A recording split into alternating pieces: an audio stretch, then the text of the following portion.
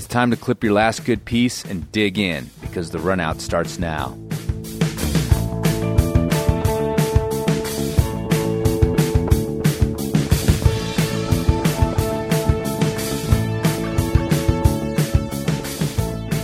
Hey, Chris. Hey, Andrew. How's it going? It's good. How are you? I'm good. It's good to hear you're good, because I've brought you here today to let you know that you're fucking fired. I've decided that your social media following isn't large enough, and I'm going to replace you with someone with more followers. Okay. Well, I was thinking Joe Rogan would be my new co-host. Is he available? He doesn't know anything about climbing, but it doesn't matter, because it's all about the feed, how many followers he has. So. Yeah. Besides, he can learn. Just take him to the gym. Yeah. Yeah. So you guys have the same haircut too. I'm not as puffy as he is, though. I'm going to just be on the record. That guy's puffy. If there was a podcast with Jason Momoa and Joe Rogan, that would be our like metaverse alt. I might body shaming Joe Rogan, but I think that's okay. Yeah, fuck that guy. Yeah, he can handle it.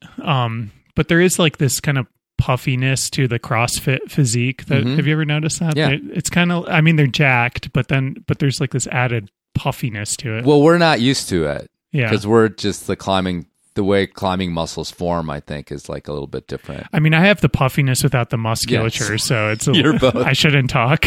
I will never be a fitness influencer. Let's put it that way. So. No offense. Hazel accused me of that comment of like, how do you climb so hard? I feel the same way about you. Thanks, Chris. Thank you. No problem. That's a backhanded compliment. Thank you. It's the nicest thing anyone said about me in the last 20 minutes. Yeah. Anyway. But anyway, I'm sorry that you're fired, Chris. Yeah. Oh wait, I want to back up to the algorithm thing, because I've been stuck like right below 20,000 followers forever. Yeah. And I really honestly, and because I don't spend money boosting posts and things, I think Instagram's just like keeping me down, just like trying to influence me, to use that word, to spend a little money to like. I mean, I've been literally at like 19,200 and some for I don't know, a year or two. Like, yeah, it's weird. Yeah, like they won't let me cross that threshold unless I throw some money at a boosted post or whatever. Yeah. Yeah, we don't need to disclose how many followers we have, because that's a battle that I may lose, but whatever. Yeah. It's not like I'm checking. Yeah, I am the same way. I haven't had any increase in followers, and I don't know anyone who has. I feel like we've all reached like peak saturation. Until you start giving them money. Like we've reached peak free, we'll give you Instagram for free. But after this point, you better start like boosting some shit. It'll be a cold day in hell before I give Mark Zuckerberg $1. Yeah, well, I don't know. It's what else is there? I feel like they should be paying us to use their fucking programs. I agree. But that's not what we're talking about, Chris, is it? Kind of. Well, I guess it kind of is. Yeah. Yeah, we thought we could talk about the Eddie Bauer issue. Eddie Bauer just fired all of its pro climbing athletes. For many people out there, they'll probably say, Eddie Bauer is a climbing company who had pro athletes. Exactly. Yes. Which may actually be the crux of the issue, but yeah. Continue. Yeah, so it was. I mean, I guess everyone who's of a certain age probably associates Eddie Bauer with like, fishing shirts and whatever. Yeah, the mall. Yeah. For me, like there was an Eddie Bauer at the mall. Right. And you went in and but as an up and coming suburban outdoors person, I thought, it's like, yeah, I got to have some Eddie Bauer pants to go hiking in or whatever. Right. So I used to hang out in there. And the decor was outdoorsy in this shop. So I was like, that's my joint. Yeah. But not like a core outdoor brand, like a very general purpose outdoor clothing outfitter. I guess you could use that word. There was a lot of shops in the mall called the Outfitter. Right. Yeah. So I guess in around 2009, they tried to re-envision themselves as a North Face competitor. And they kind of came up with this like line called First Descent, which was this I don't know, subsidiary brand or part of Eddie Bauer. And it was focused on mountaineering and climbing and stuff. I remember when that happened at the time because I was an editor at Rock and Ice and I got lots of press pitches about, First Ascent or whatever. I think I had a First Ascent jacket that someone sent me. And it was like nice stuff. It was like whatever. And it was kind of speaking to this at the time. I recall it being like, oh, the outdoor industry is exploding. Like there's all this new money and interest in kind of climbing it writ large. And so I'm not sure what is going on now, but they have basically fired all of their like true climber athlete people and are investing in this kind of sub tier of athletes who aren't really athletes, but they're like just influencers, like, or people with like big followings. Yeah. Lifestyle sort of outdoors people. Yeah. People who are good at Instagram, but are bad at climbing. Yeah. It seems to kind of be like that, but also, in their defense, there's like sort of community advocates. They're also were increasing their diversity was one of their pushes as well. So I think this kind of stirred the pot in the climbing world a little bit because of the way it happened, which is everyone unexpectedly got fired all at once on a Zoom call. Yes. in February. And I think that was a big shock to a lot of folks. And rightly so. I feel my heart goes out to those people. Like, we're friends with a bunch of them, like, Paige Clausen and Adrienne Bollinger and Katie Lambert. So yeah, it was definitely top tier talent that they got in there, and I'm sure they did it with a good a good contract for these people, right? Over the years, which was expressed by many of them. I mean, we read an article by Delaney Miller quoting some of these athletes that were they were upset but backpedaled to being like, yeah, that was a great it was good a great run. Yeah. I think that to the degree that we're interested in this topic at all, Chris, I think it's more the meta conversation around the core athlete versus influencer discussion.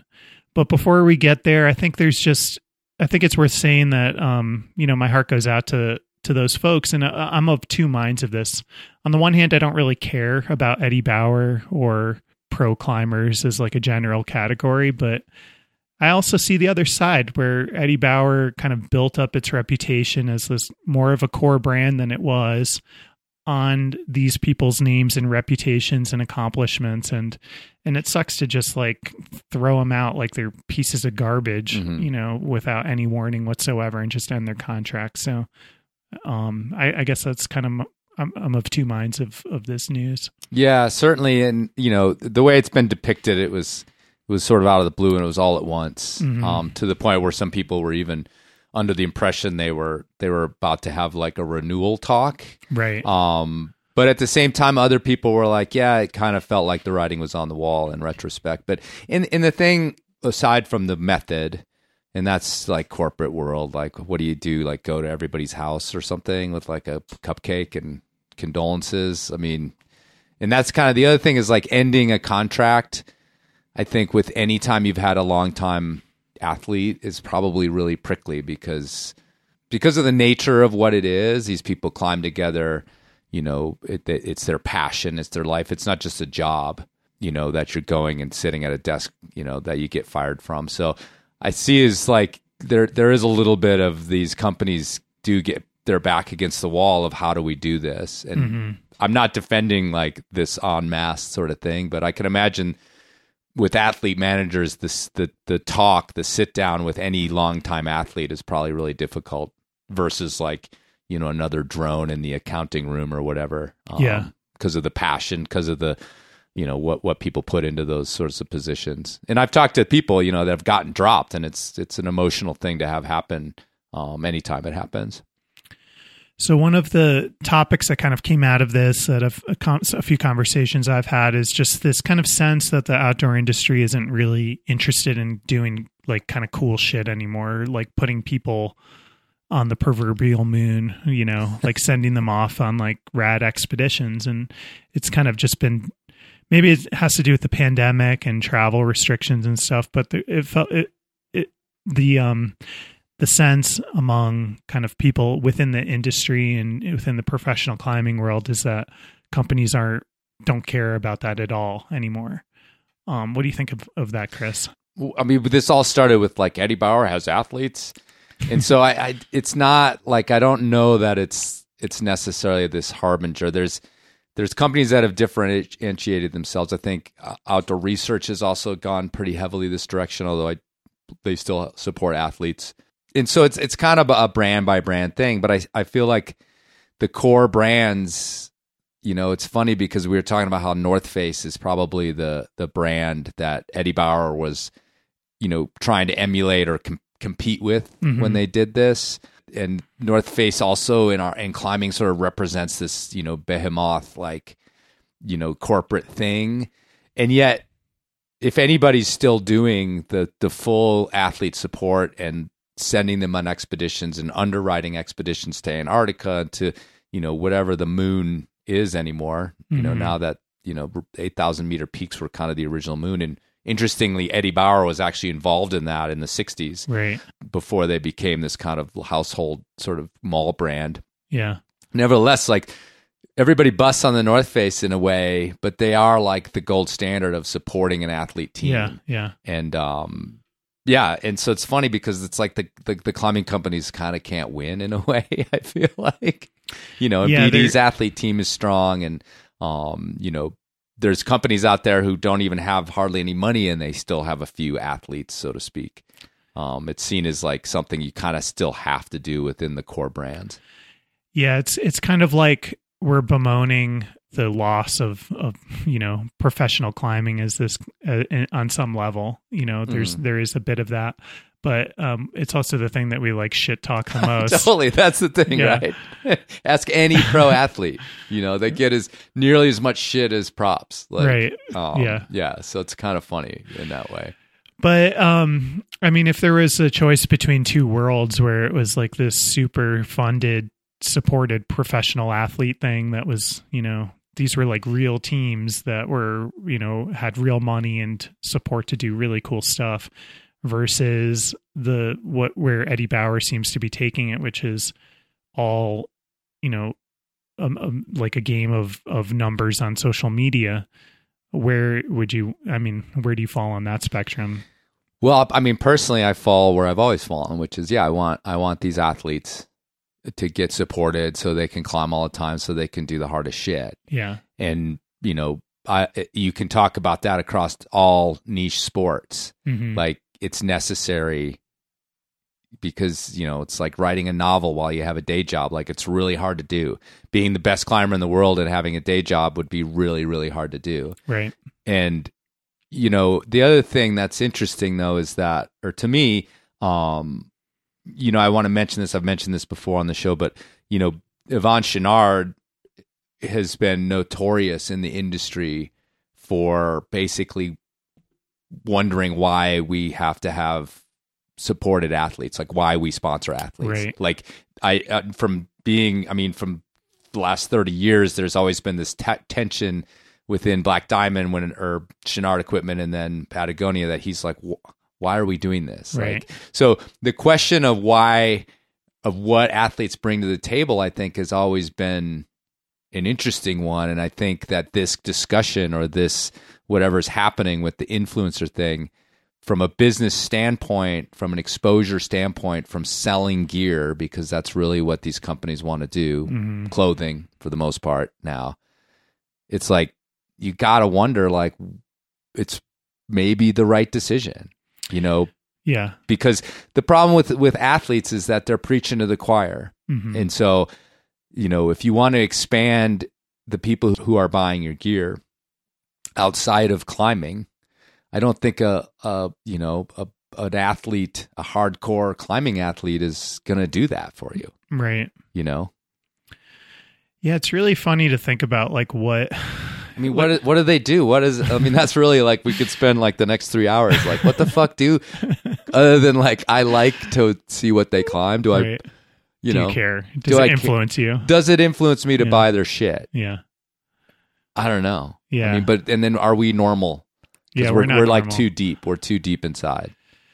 Yeah, but I feel like that's so many climbers are too deep, because that's kind of what it means to be a climber, right? Like, you're so geeked out on the whole thing. And so, yeah, it is weird. Like, I mean, the best climber in the world isn't always the best ambassador for, or the best business person. That's also been there's a history of that in climbing. Yeah. And sometimes the best ambassador, someone who really is like influential and isn't just like a vapid, superficial, person who's good at Instagram reels, can be really powerful, person who can carry your message, but might not be the hardest climber in the world. So there's no formula, there's no cookie cutter mold that like, this is exactly, I don't know. Everyone's different, right? Yeah. And people have different strengths. So I think if there is one thing to criticize Eddie Bauer about, it's not seeing that and just going putting all their eggs into one basket with like cold marketing numbers. So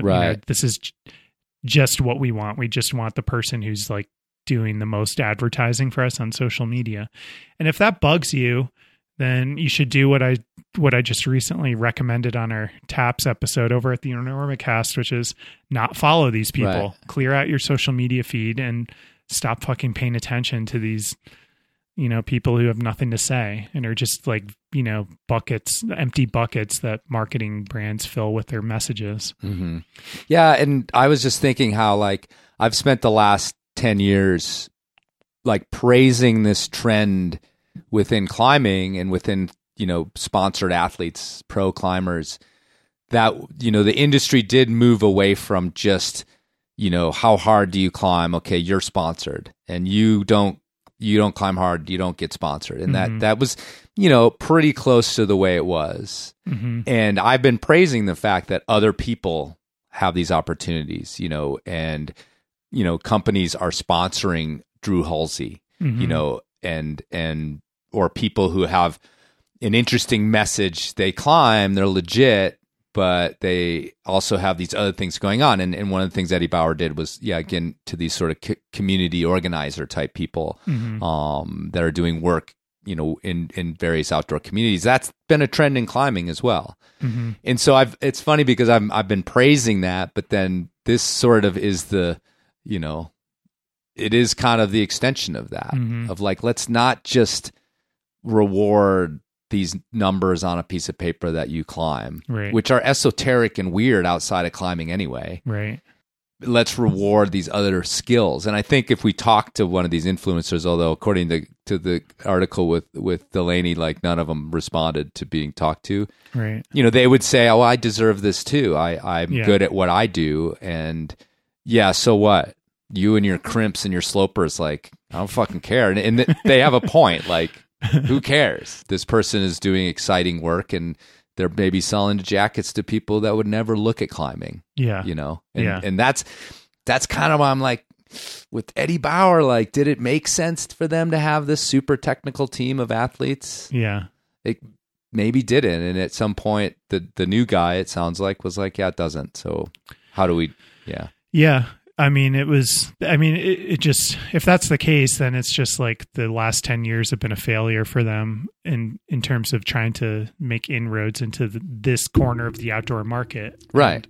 And so they should, and I think they should be called out on failing so bad, spectacularly. Right. I mean, as core climbers, and that's who we mostly talk to on here. Yeah. And we are like, we can all kind of agree that it wasn't particularly effective. Right. I mean, I don't know anybody who's going to the mat for their Eddie Bauer stuff out there. I feel like Adidas is going to be next. Please. Like they're sort of, they were of that same era of like, oh, we're going to get into climbing, right.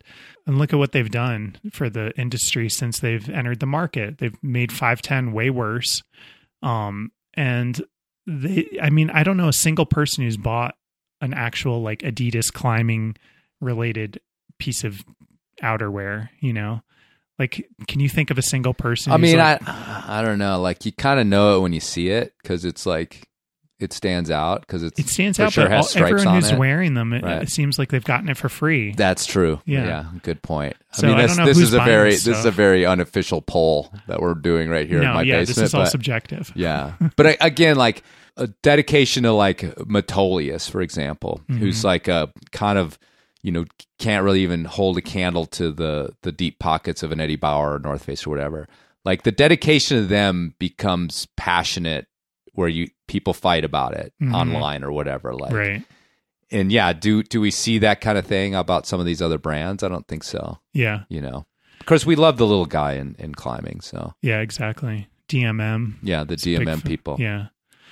Yeah, they're few and far between though. And, but it's just I think it is a moment to just reflect on this kind of like big dollar marketing push to like make climbing grow and have athlete teams and have like an Everest line of like 8,000 meter suits that, you sell 3 of.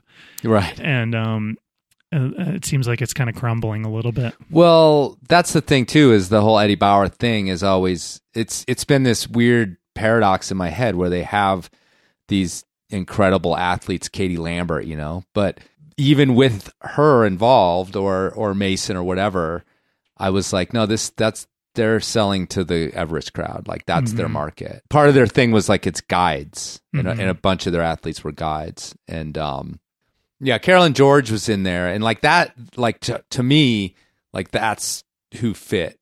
She's right. out there. She's got clients. She's got $high clients. Yeah, that makes sense to me. Like was a great person to have probably in your gear. Yeah, and so yeah, I mean, it's still just this like I've never really quite understood the calculation, even with the purest of sponsored athletes. Like, what's the calculation? And it's an amorphous kind of thing that you can't quantify. And part of the push, and we felt it here at the RunOut with our original sponsors, was that you can quantify this shit. And luckily not every company just sits there and quantifies, or else the Normacast and maybe someday the RunOut wouldn't get a sponsor, because we can't show a direct line here to an ear to the store or to the online purchase. Yeah, cold calculus on advertise, like how do your advertising dollars pay off? And I think with these digital online sources, not just the amount of followers is quantifiable, but it's much easier to set up an actual system to see that, Joey so-and-so that does these hiking videos, like, oh, here it is. We see it.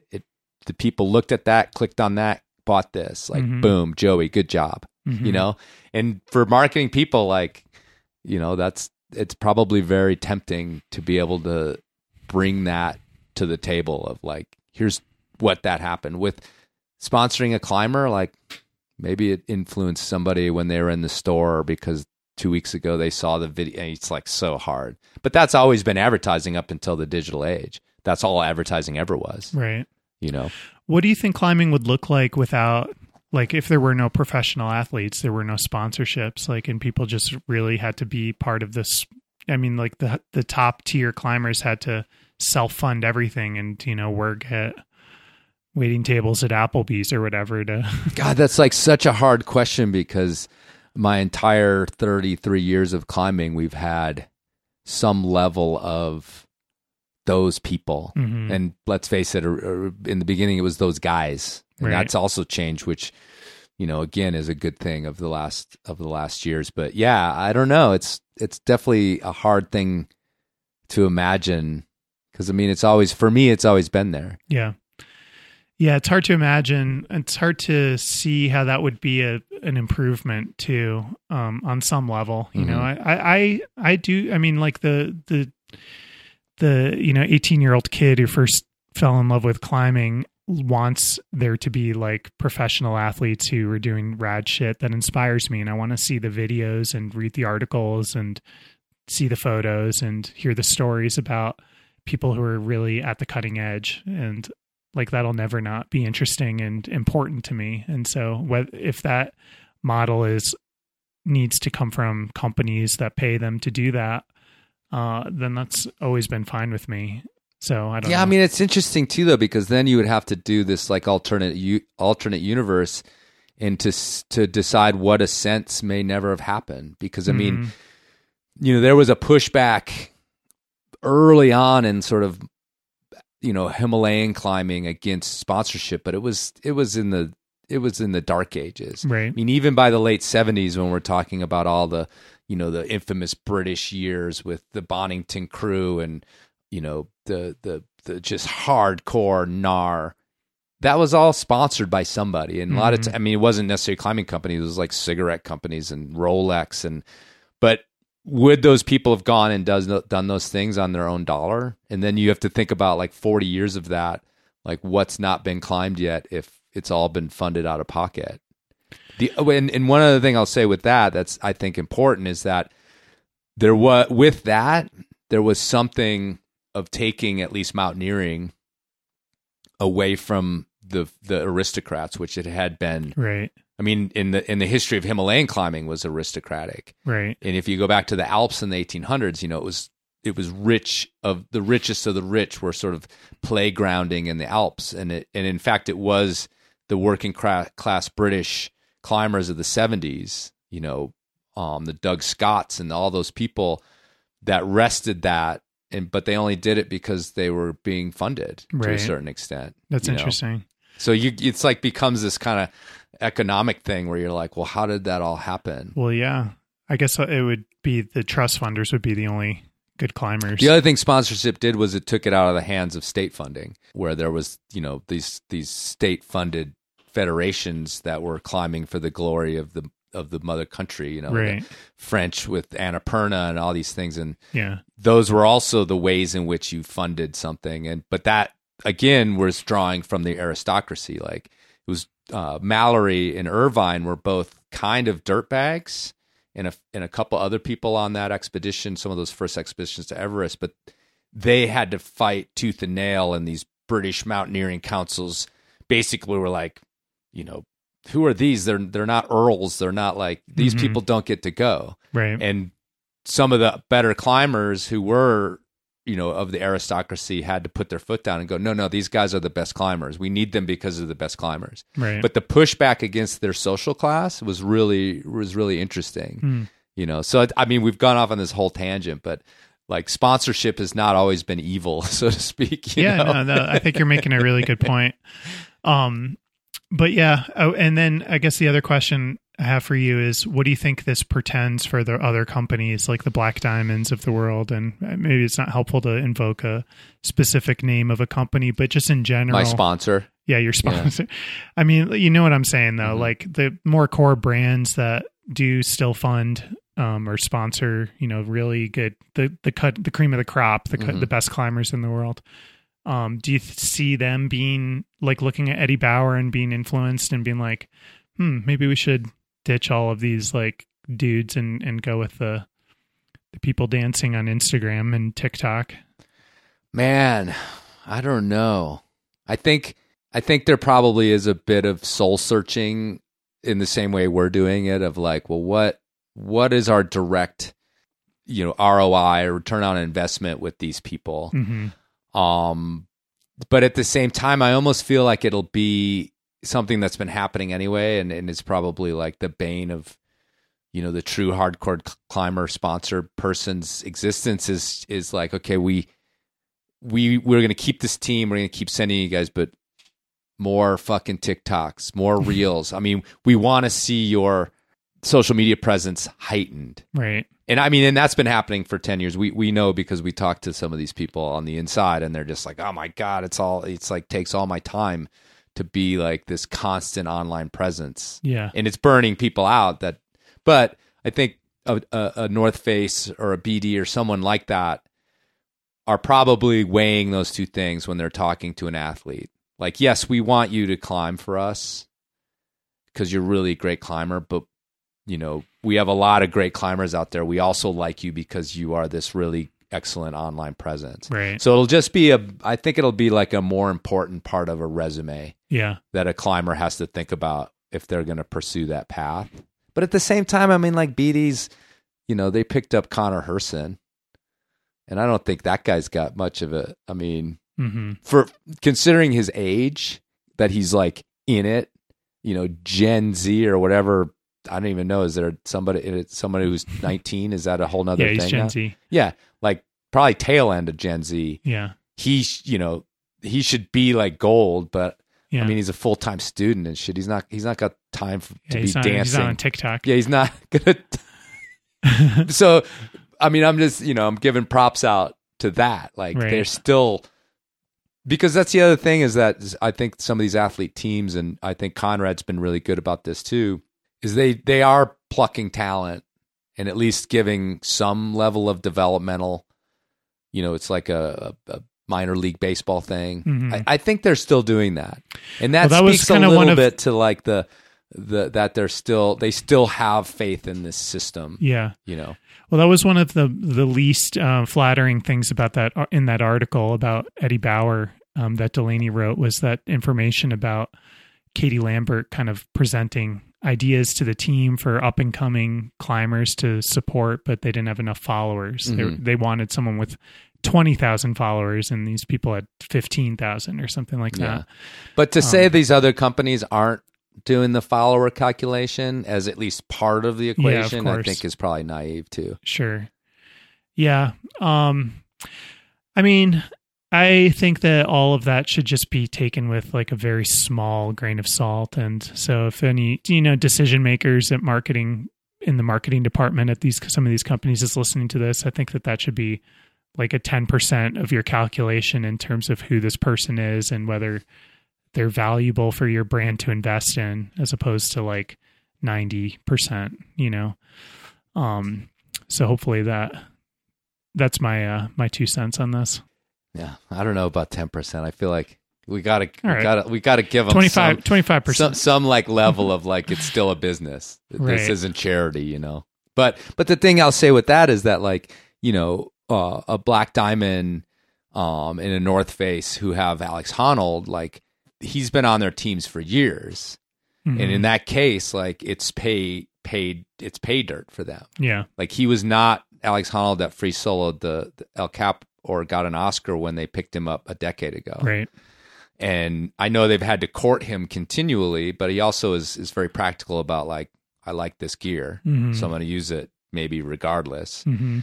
But yeah, I mean, so here's an example of like, he was just this doe-eyed like freakazoid who was like bold, no social media, and now mm-hmm.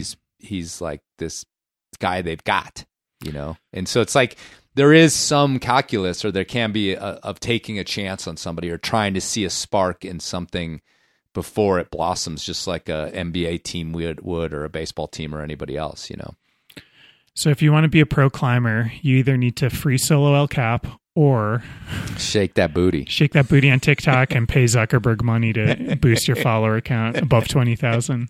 You decide which is good for you. I'd take free solo in El Cap before paying Mark Zuckerberg anything. Jesus. You just finally unleashed that wave of El Cap free solo attempts that we were told was going to happen after the movie. Yeah, exactly. It's finally time, people. Line it up.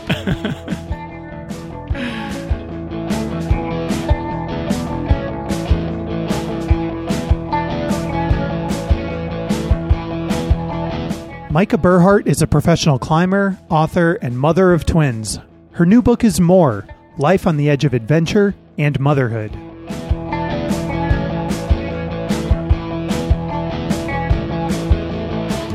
So we can start if we'd like to. Are we good? Let's do it. Before you turn into a puking pumpkin. This will make sense later in the interview, but disclose that Majka is on her way to being sick. She's got sick kids in the house, and as we talk about the book, it'll be revealed as to why that's kind of interesting as far as this interview is concerned. But you've written this book, More. It's something of an epistolary memoir in the modern version of that. Instead of letters crafted in an English manner in the 1800s, it's various forms of journaling that came out while you were pregnant and leading up to having twins and raising twins for the last few years. Voice memos, I think some stuff written down, some stuff typed, all these sorts of things. The question I have is sort of, when in this process, because it seems as though you started the process of taking all these notes as something that you just do, and you started a process of writing letters to your children for their future, hopefully, consumption. When did it occur to you that you might have something bigger out of all this stuff that was on phones, I assume, and computers and hard drives and things like that. All over the place. Yeah. In all honesty, I was working on another writing project. So every time I would sit down to write for that project, this would come out.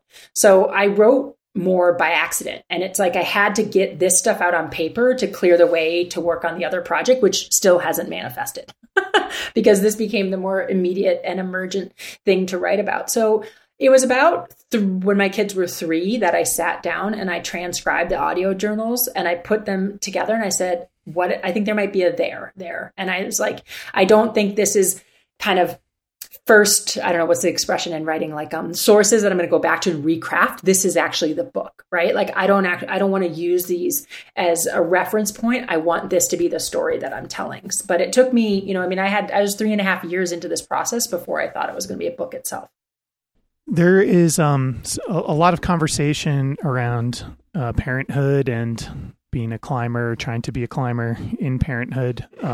We've had numerous discussions about that on the show. I just watched this film actually that it's not out yet, but it's a little lovely profile that Tara Kersner created about Paige Clausen, her struggles with pregnancy and miscarriage and so forth. Yeah, so I just feel like this is an interesting conversation point in the culture right now. And what's interesting in some sense is that there is this idea that motherhood or just, parenthood is sort of new as a climber. Like it's like we're discovering these things. Obviously people have been getting pregnant and having kids for as long as people have been around, but it's almost as if climbers are discovering this as if it's something original that we've come across.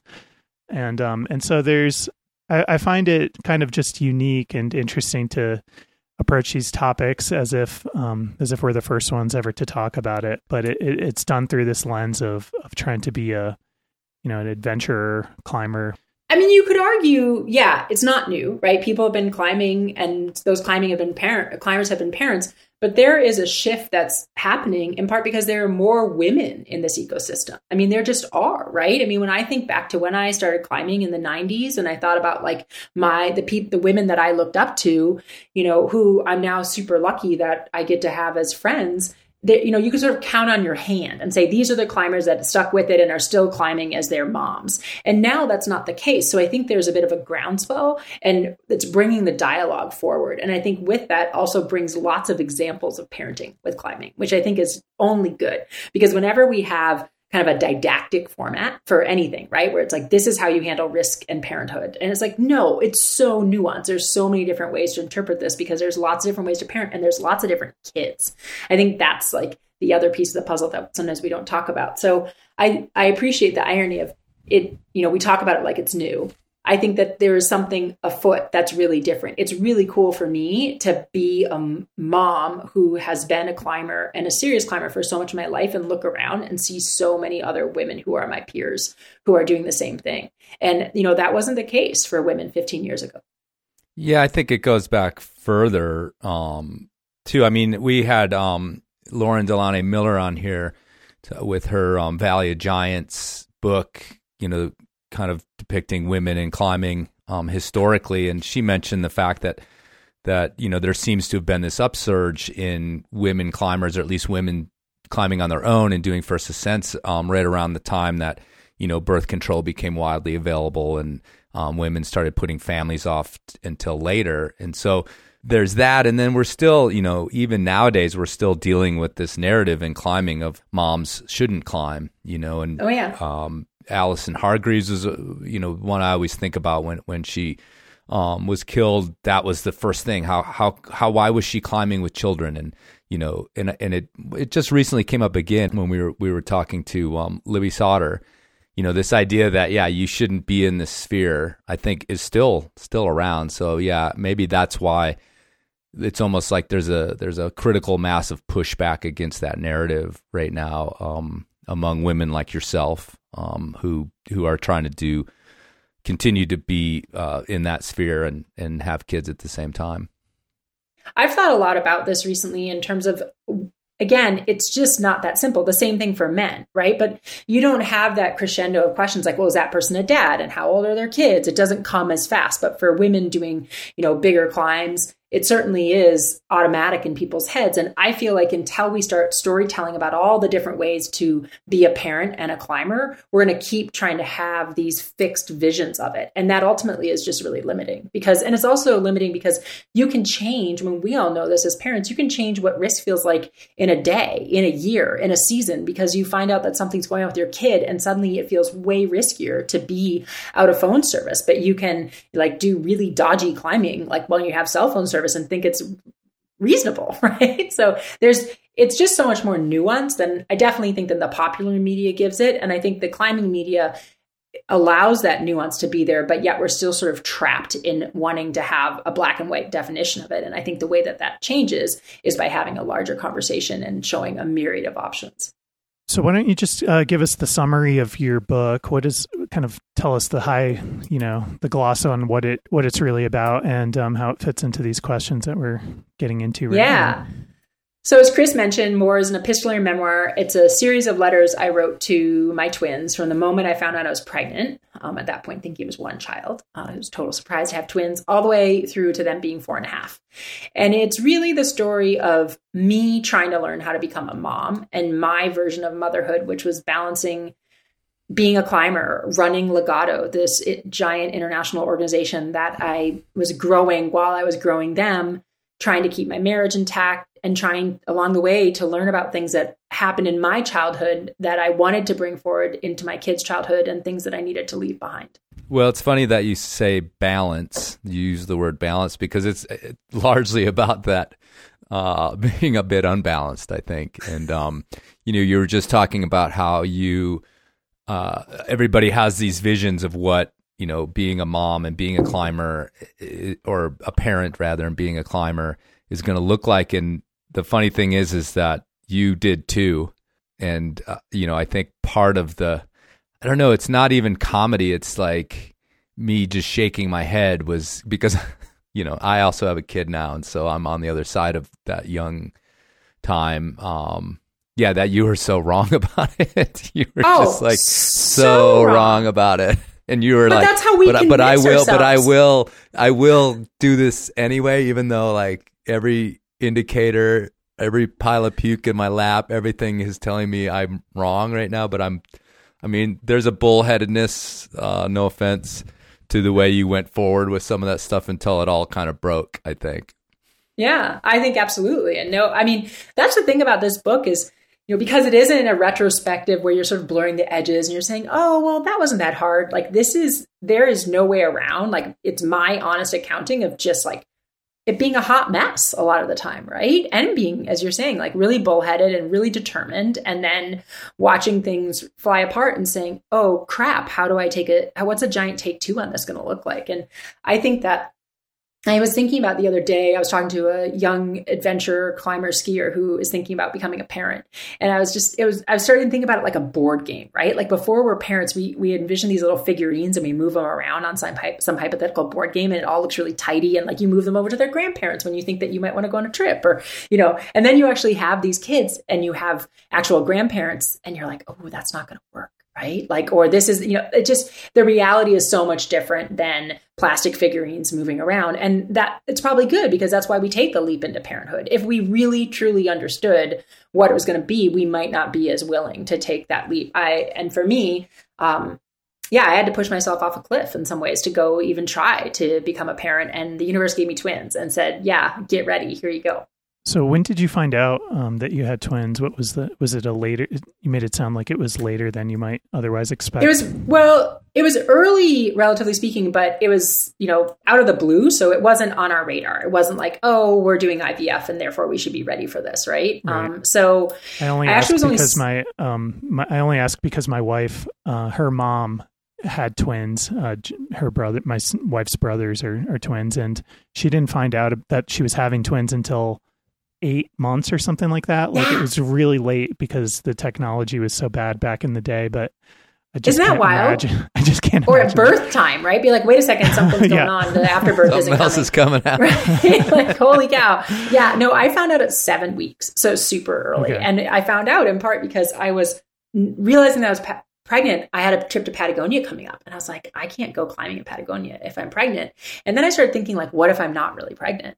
And I had a friend of mine who had a molar pregnancy. And so all systems thought that she was pregnant, but she actually wasn't. And while understanding that that's very rare, was sort of obsessed with it. And it's like, no, I really need to know that I'm pregnant. It can't just be peeing on a stick. I need to know I'm pregnant. My doctor's like, okay, come on in and we'll do an ultrasound.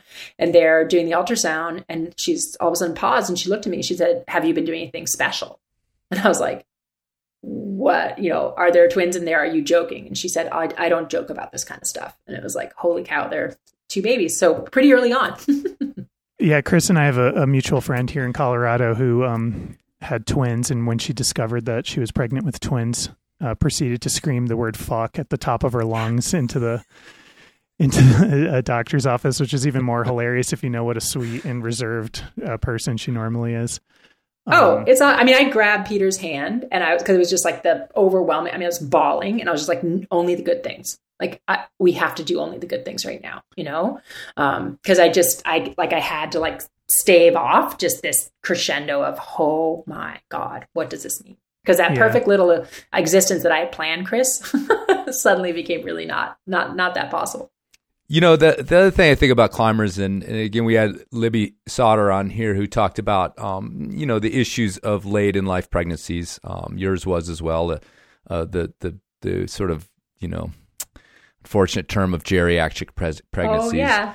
And that's super common in climbing because women want to get their stuff done, or they kind of like put it off and put it off and put it off because they have the next trip and the next trip. And you have to, like you said, push yourself off this proverbial cliff to make it happen. But it's funny because I think about how like we remove ourselves so far from this kind of mainstream idea of like you get out of school and you get a job and then you have a family, and like, so we're like, not only are we not trained, we've like purposely put blinders on to what raising kids and families life is like. And I think that's why I feel like that's why so many climbers end up surprised by what it's really like surprised by the good things too. I mean, surprised by how much it just, and you talk a lot about this in the book, just how much it fills you and fills these places that you thought only, the wild places in climbing could fill. And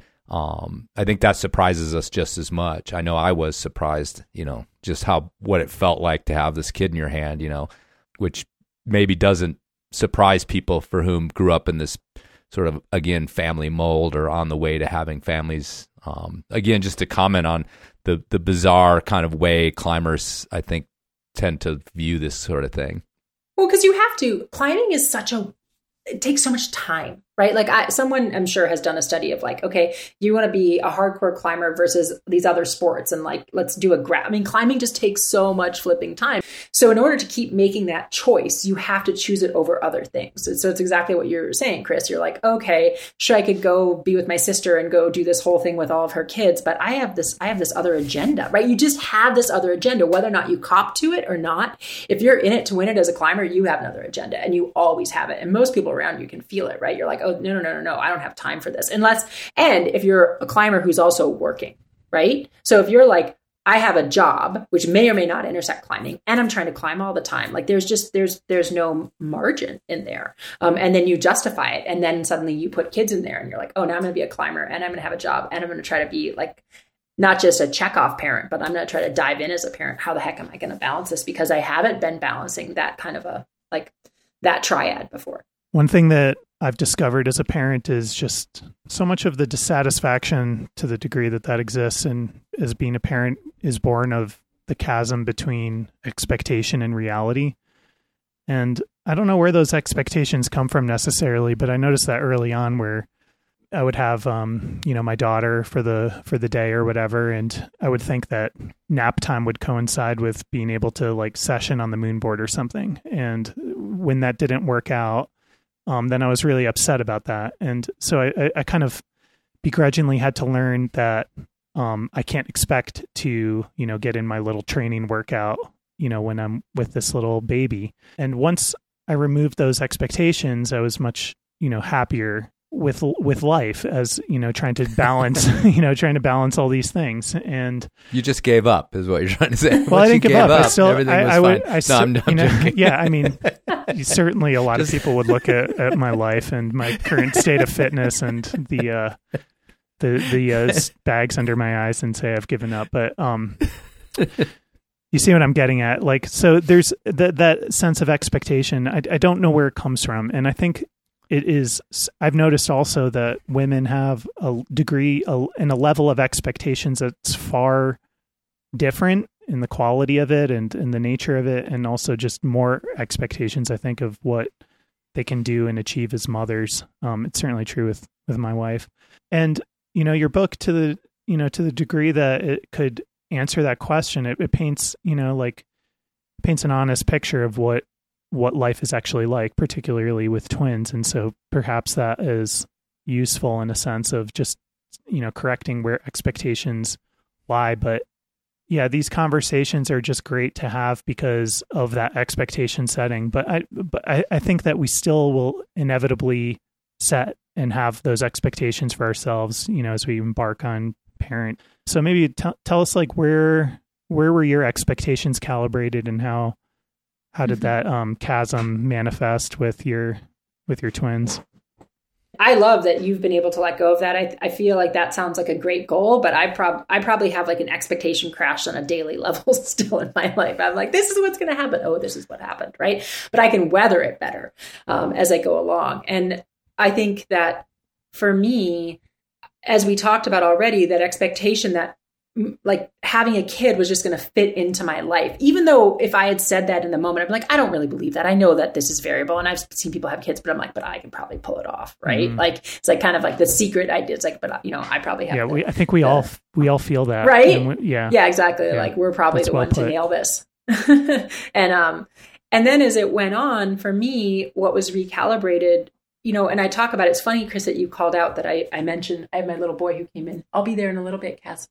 That you called it, is balance has been something I've been seeking my whole life. I'm a Libra, right? So, and I don't really believe in astrology, but as I was a kid, people are like, ooh, the signs, and either like, you're balanced on the inside, or on the outside, but not on the inside, and all this, mythology that went with it. And for me, eventually as a mom, I had to realize that balance was something that I had to let go of. I had to just be more, like you were saying, Andrew, present in the moment, but also see these micro wins as a way to recalibrate my expectations, right? It's like, oh, I just did a really good job. Like today, I came up with a whole new Lego project that I was doing before I was talking to you all, right? Because it's vacation week in New Hampshire. And like taking those moments to have satisfaction, I feel like has really helped me recalibrate myself and also say, hey, like, and it's the same thing with climbing, right? Like I get a lot of joy in short climbing days right now. And in fact, like to the point where I'm almost obsessed with them. I don't love long climbing days. I'm like, I could be doing so many other things today, right? Or I could get more climbing days if I climb 3 days a week, for short amounts of times. And I've just found this way to make all the pieces work. But I also had to change how I had my relationship to each of those pieces in order to keep pulling them off. Yeah, it's funny. While I was reading the book, you're an ice climber and an alpinist and all this stuff. And I was like, gosh, you should just move to the Western Slope where you can sport climb all the time and like be done with it. Like, so that's where I tell you have to move here to ice climb. No way. Forget it. Yeah. Some nice big bomber stainless steel bolts. That's good parenting life. Yeah. But yeah, this is always an issue, I think, when we talk about memoirs, especially ones, written in the ongoing moment, not like late in your life where you're talking about relationships you had 30 years ago or whatever comes up in sort of a final memoir type setup. And this one is warts and all, as you mentioned. It's taken from stuff you wrote in the moment, whatever, small editing you did to clean up the words, you left the feelings there. And so it's warts and all, and including your relationship with your husband and your relationship with your mom. So how did that sort of, this is a common question for someone writing a memoir, but how did that feel to put that into the world, the harshness of it at times, the emotional parts of it, maybe not expecting someone to be so forthcoming as you are, so to speak. That wasn't necessarily their choice, or maybe you did give them the choice in the end. It's really tricky, Kloos. It's, for me, I really needed to tell this story, and they couldn't be not part of this story. Like, they're just integral to it. And I, had conversations with both of them, and ongoing have those conversations. And I think that for me, what's important is that it's done with love. And I think like what I really land on is that, as you were saying, like, it's warts and all, it's the experience. And sometimes I think about parenthood, and I think about like early parenthood as so profoundly lonely, which is weird, right? Because if you are partnered, you actually have a partner who's probably doing everything they can to like make it work. But yet you're like these parallel people who aren't really communicating whatsoever and aren't necessarily meeting each other's needs. And so it becomes like you're doing something together, but you're doing it separately, and it's creating this loneliness. And I think really talking about that has a lot of value, because I think that so much like early childhood is so hard on marriages, right? It's like every statistic out there talks about it. And you get it when you're in the middle of it. You're like, oh yeah, this is when things start to unravel. But how do I not have it unravel, right?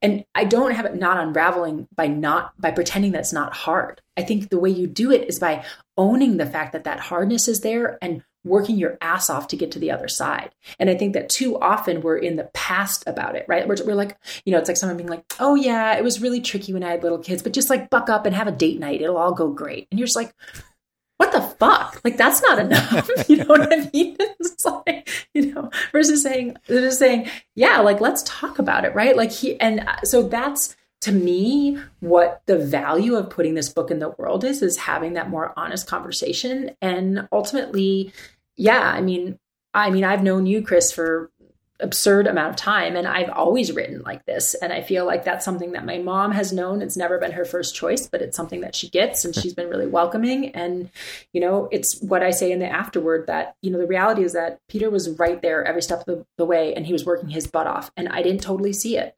Like, that's not what this book is about. This book is about like how it felt in the moment and being scared to death of how it felt and trying to fix it. Yeah, it's interesting. I mean, there's such, there's such this hallmarky kind of media around, having kids and being this couple. And like, I even think of those gauzy photos that people get done at a studio, with the kid holding them, and everything looks perfect. And it's so funny because when you have a kid, you're just like, that's such bullshit. It's all bullshit.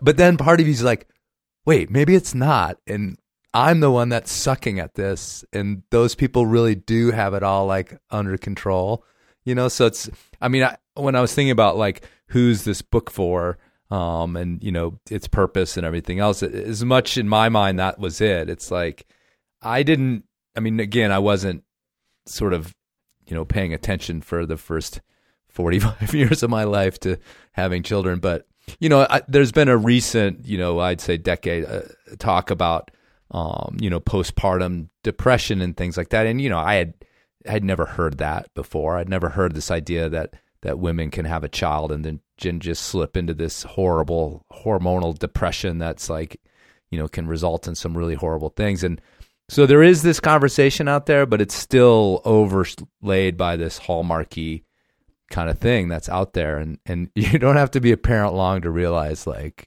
they're lying to you. The Hallmark people are lying through their teeth to you about how perfect it's all going to be, Well, it's a little more complicated than that, because even if they're not lying to you, it doesn't matter, because you have the kids that you have, and there is precisely as difficult as they're going to be, and you're doing precisely the only job that you as a parent can do. And so to the degree that everyone else who has kids is like living life better and doing more and is more productive and has a better career in their marriage, isn't suffering any of the normal consequences of having, small children, it does not matter for your situation. And, and I think that's part of the process or that's just something that I felt like has been an important insight for me in terms of how I think about what it is that, that I'm doing as a parent, or, that we're doing with our kids.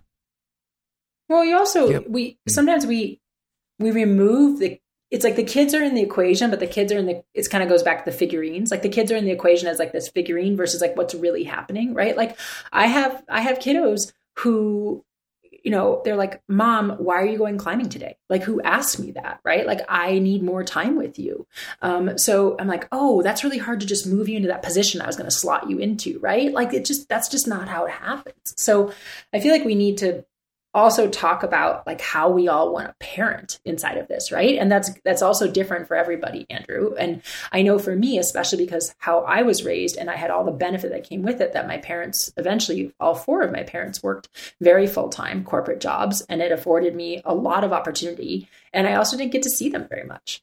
And I don't want a parent like that. Like, I want to be around. And we're also in a different era where, like, my mom, the only way she could have the kind of job she had was she never was going to pick us up at 3:00. Like, that was impossible in the late 70s and the early 80s, right? So like these things are shifting. And part of the conversation is like, what is your level of presence as a parent? And, and what do your kids uniquely need that needs to be provided for them, for you to have a good family environment, whatever that criteria is.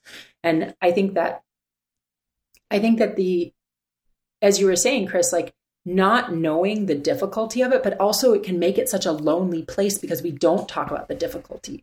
And I think like those are my best friends, right? Those are my mentors. Those are the people that I most want to hang out with. I mean, even when you were sitting in this office that I'm in, Chris, and we were like having a conversation and when you were out in New Hampshire, it's like talking about the reality of what we were both dealing with however old our kids were at that time, like 3 years old.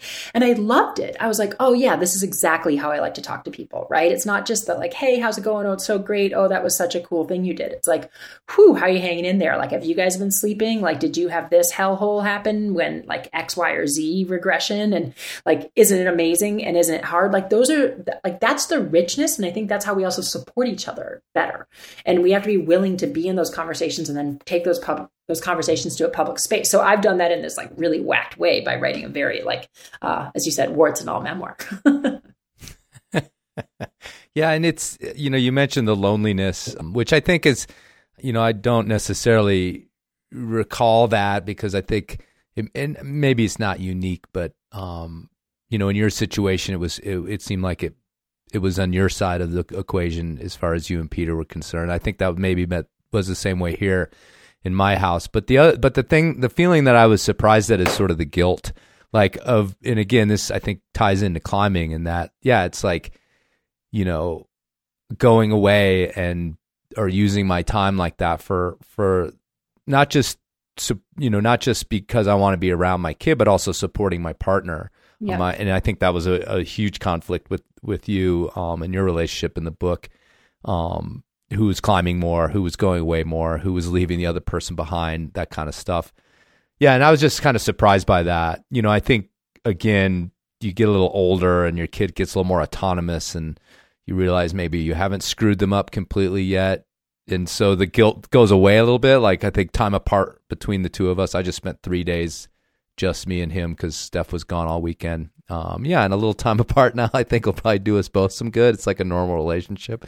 But in the early days, it felt really weird. And, and we still, the climbing thing, because my partner's a climber as well, not quite as into it as I am anymore, but that shifted actually with Miles being born.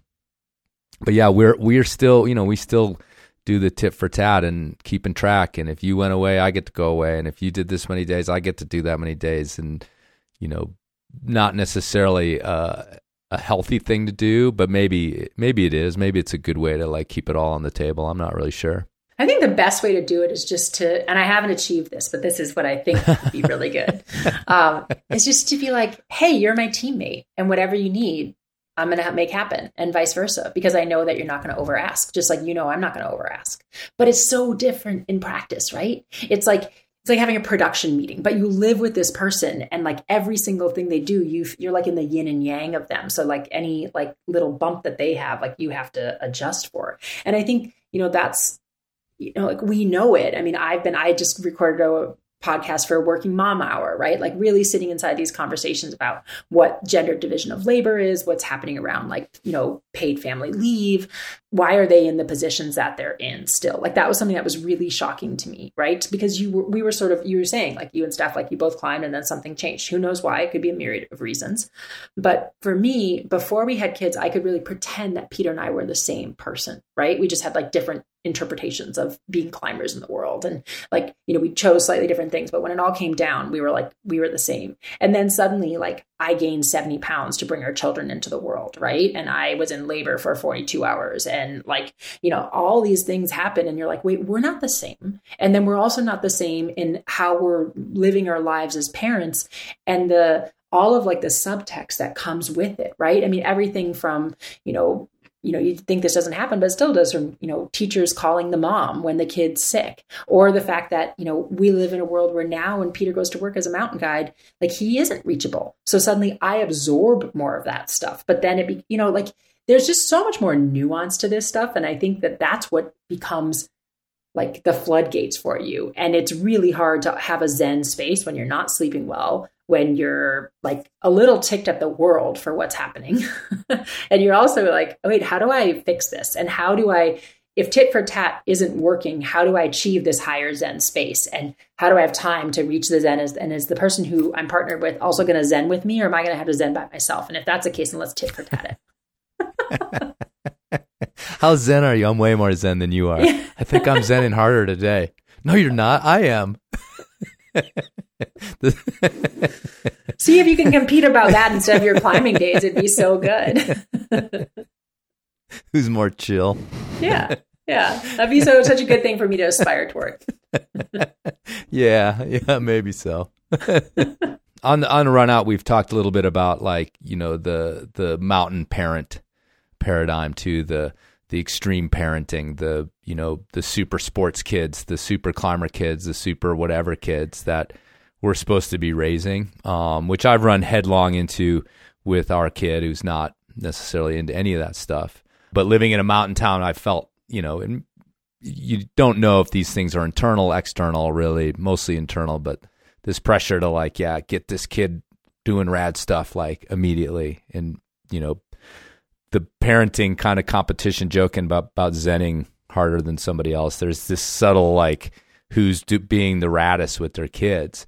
And it's interesting in the book, you have this revelation at some moment where you realize you've just fallen into the old practically, or you feel like you've fallen into like the practically like 1950s paradigm of mom does everything and dad does whatever he wants kind of thing. And it's funny how like we imagine ourselves like we're going to be the parents that like, spend every day, every night in a tent, or we go on all these rad trips. And it's like, that was one thing too, where everything just crashed apart. And our kid is, has special needs. So that's been a little bit of a part of it, but it's just funny because we're in this world where we think the perfect parenting is something that like regular parents would look at and be, are you effing crazy? Like, why would you do that?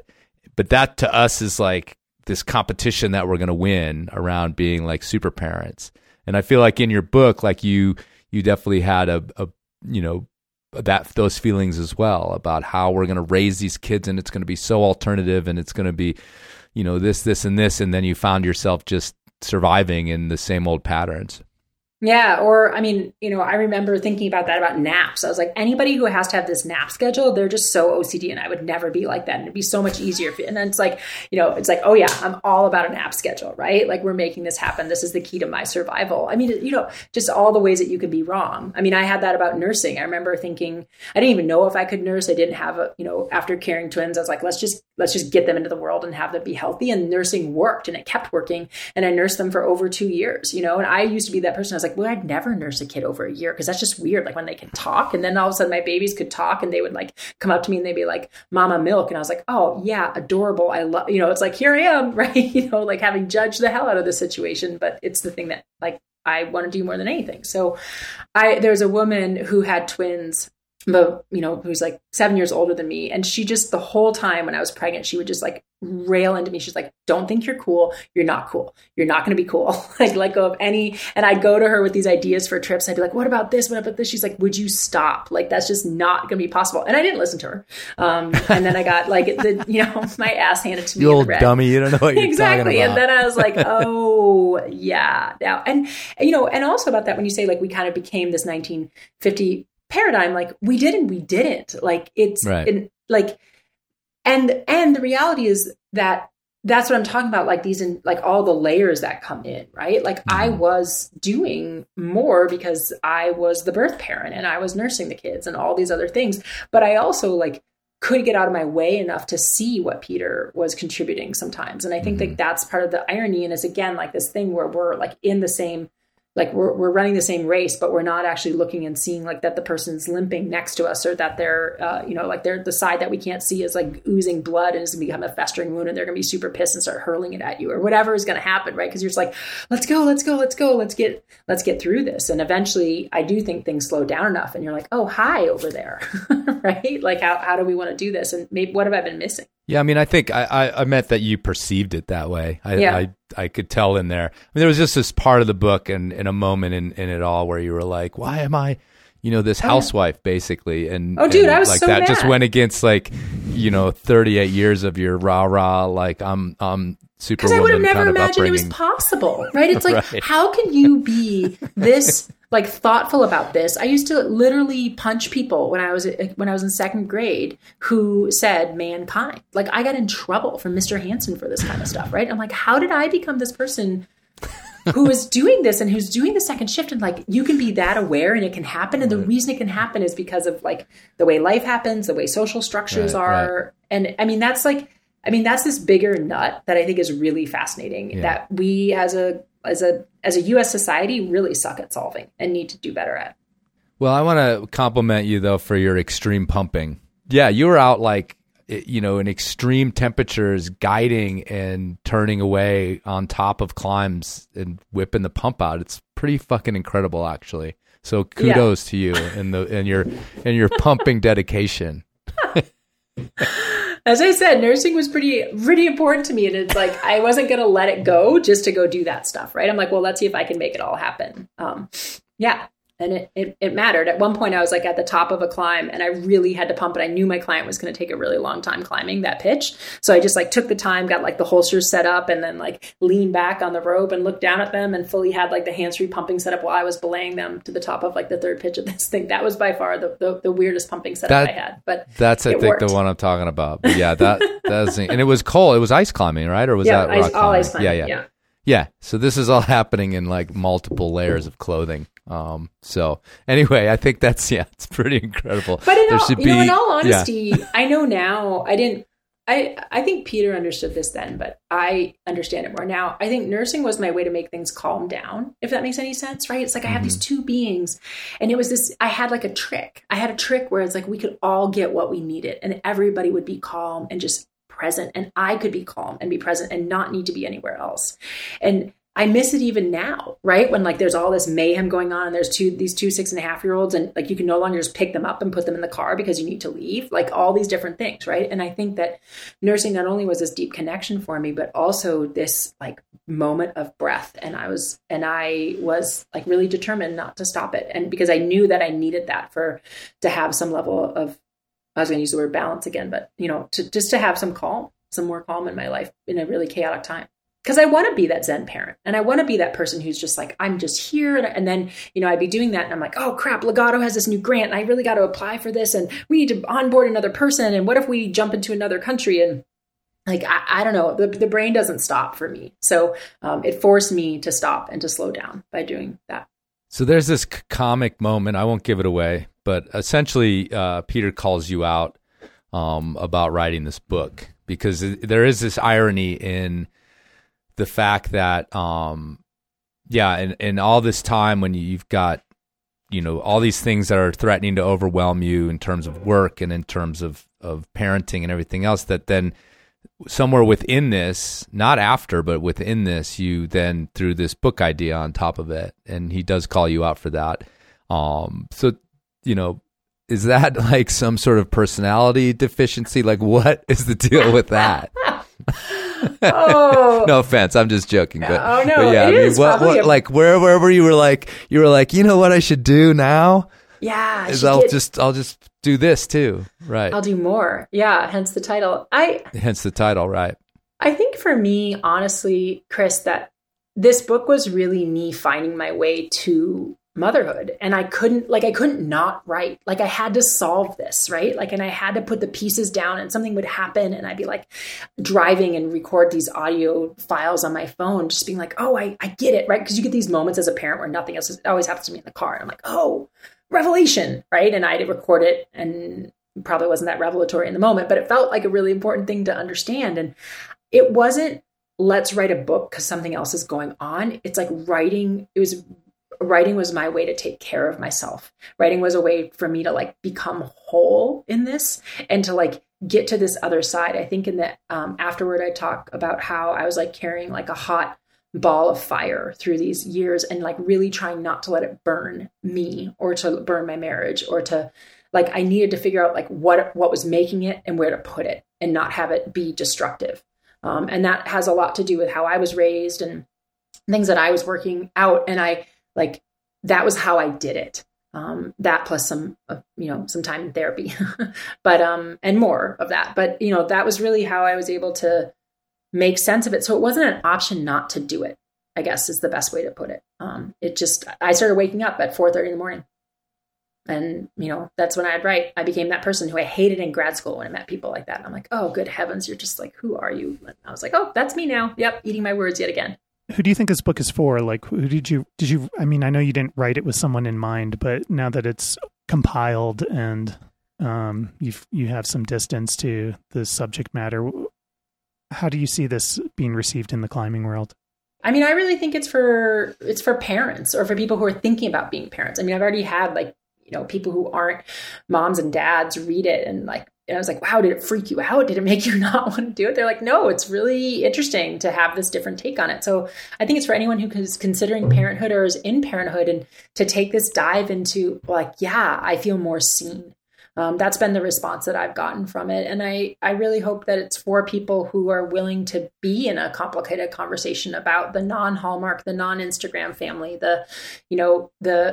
the richness and the difficulty and some more richness that makes all this something that we all care so flippin' much about to do well, right? Because like, that's what I see in the parents that I know out there. They're like, yeah, like I really want to pull this off. I don't just want to have kids and like have this be something like a status piece. Like I really want to do it well and it's hard and I'm trying and I want to take care of myself. And I laugh. There are all these things out there like moms, make sure you have personal time. I'm like, okay, climbers do not need that message, right? It's like, have you taken any personal time? I'm like, well, yeah, there's all that climbing that I've been doing, right? But it's more like, how do you do that? And like we've said, like raise kids in this way that you want to be as an involved parent. And I think that there's a story there and a conversation for us all to have. So that's who I think it's for. I think it's for all of us.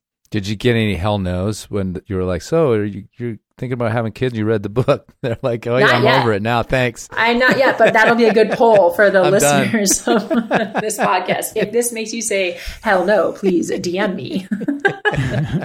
Yeah. So, I mean, we're talking a little bit as though like, yes, I have figured it out. Here is my opus upon, no way. Which you can plan your pregnancy and your future children. And you've got, what did you say they are? They're 6.5. What did you say they are? 6.5.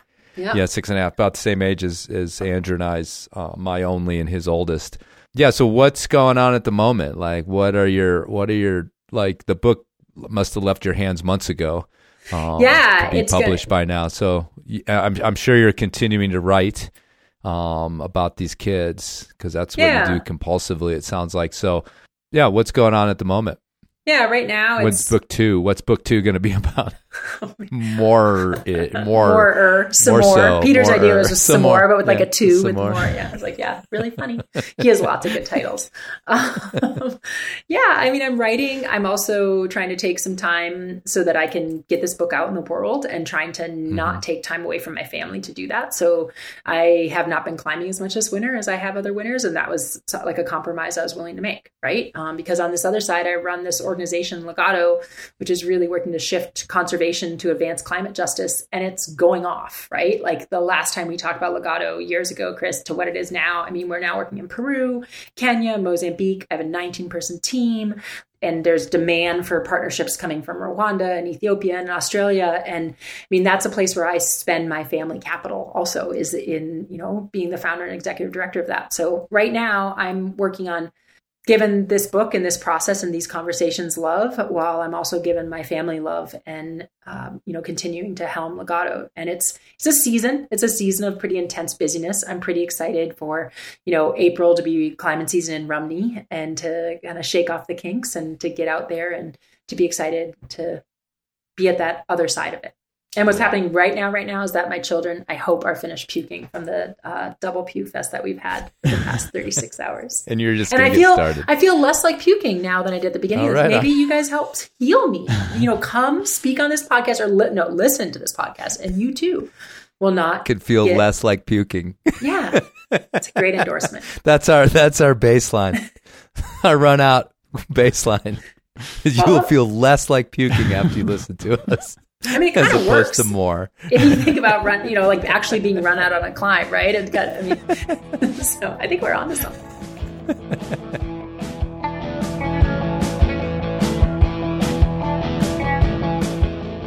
On today's final bit, we feature an excerpt of an interview with Antoine Lemenestral. Antoine and his brother Marc were instrumental in defining first-wave sport climbing in France in the 80s and 90s. In addition to pushing grades from 8A to 8C, Antoine stunned the world in 1985 by free-soloing Jerry Moffat's test piece Revelations, then the hardest route in the UK at 8A plus or 513C. Antoine was one of the first professional route setters in the world before moving on to become a full-time dancer, choreographer, acrobat, and artist. Now, at 57, Antoine Lemenestral still extols his creativity through dance and climbing, and frankly, has a delightfully French attitude toward his legacy. The entire interview with Antoine can be heard by becoming a supporter of the RunOut at patreon.com/runoutpodcast.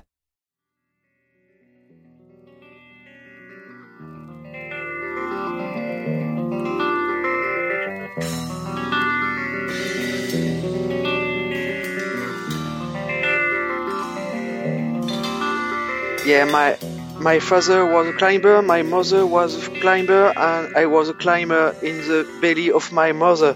So I never start climbing.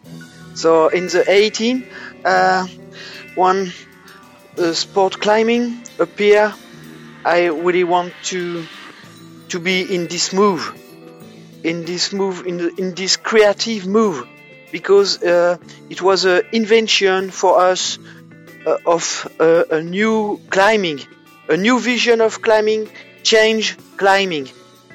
And it was very engaged in this new thinking of climb, of we call here in France free climbing.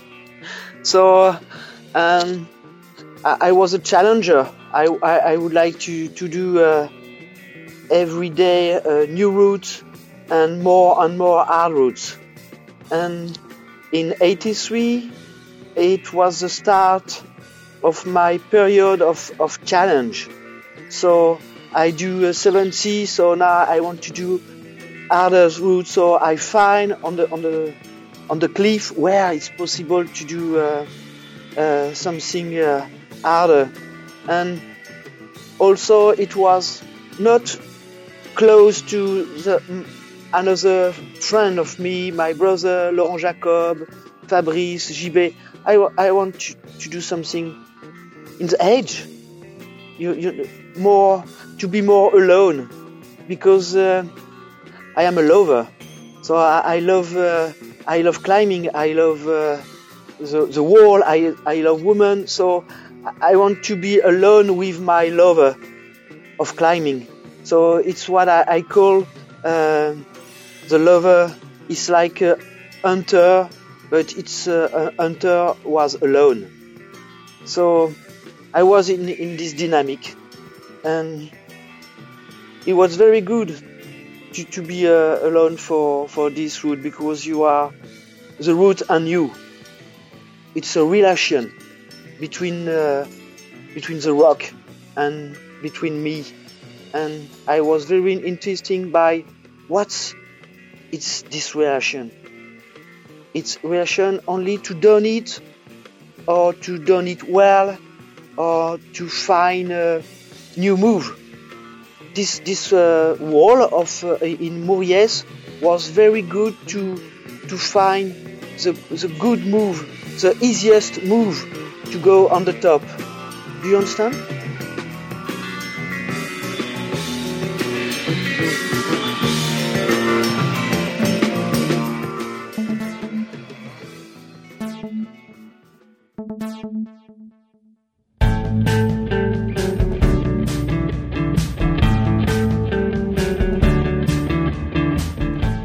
You've just finished another episode of the RunOut Podcast.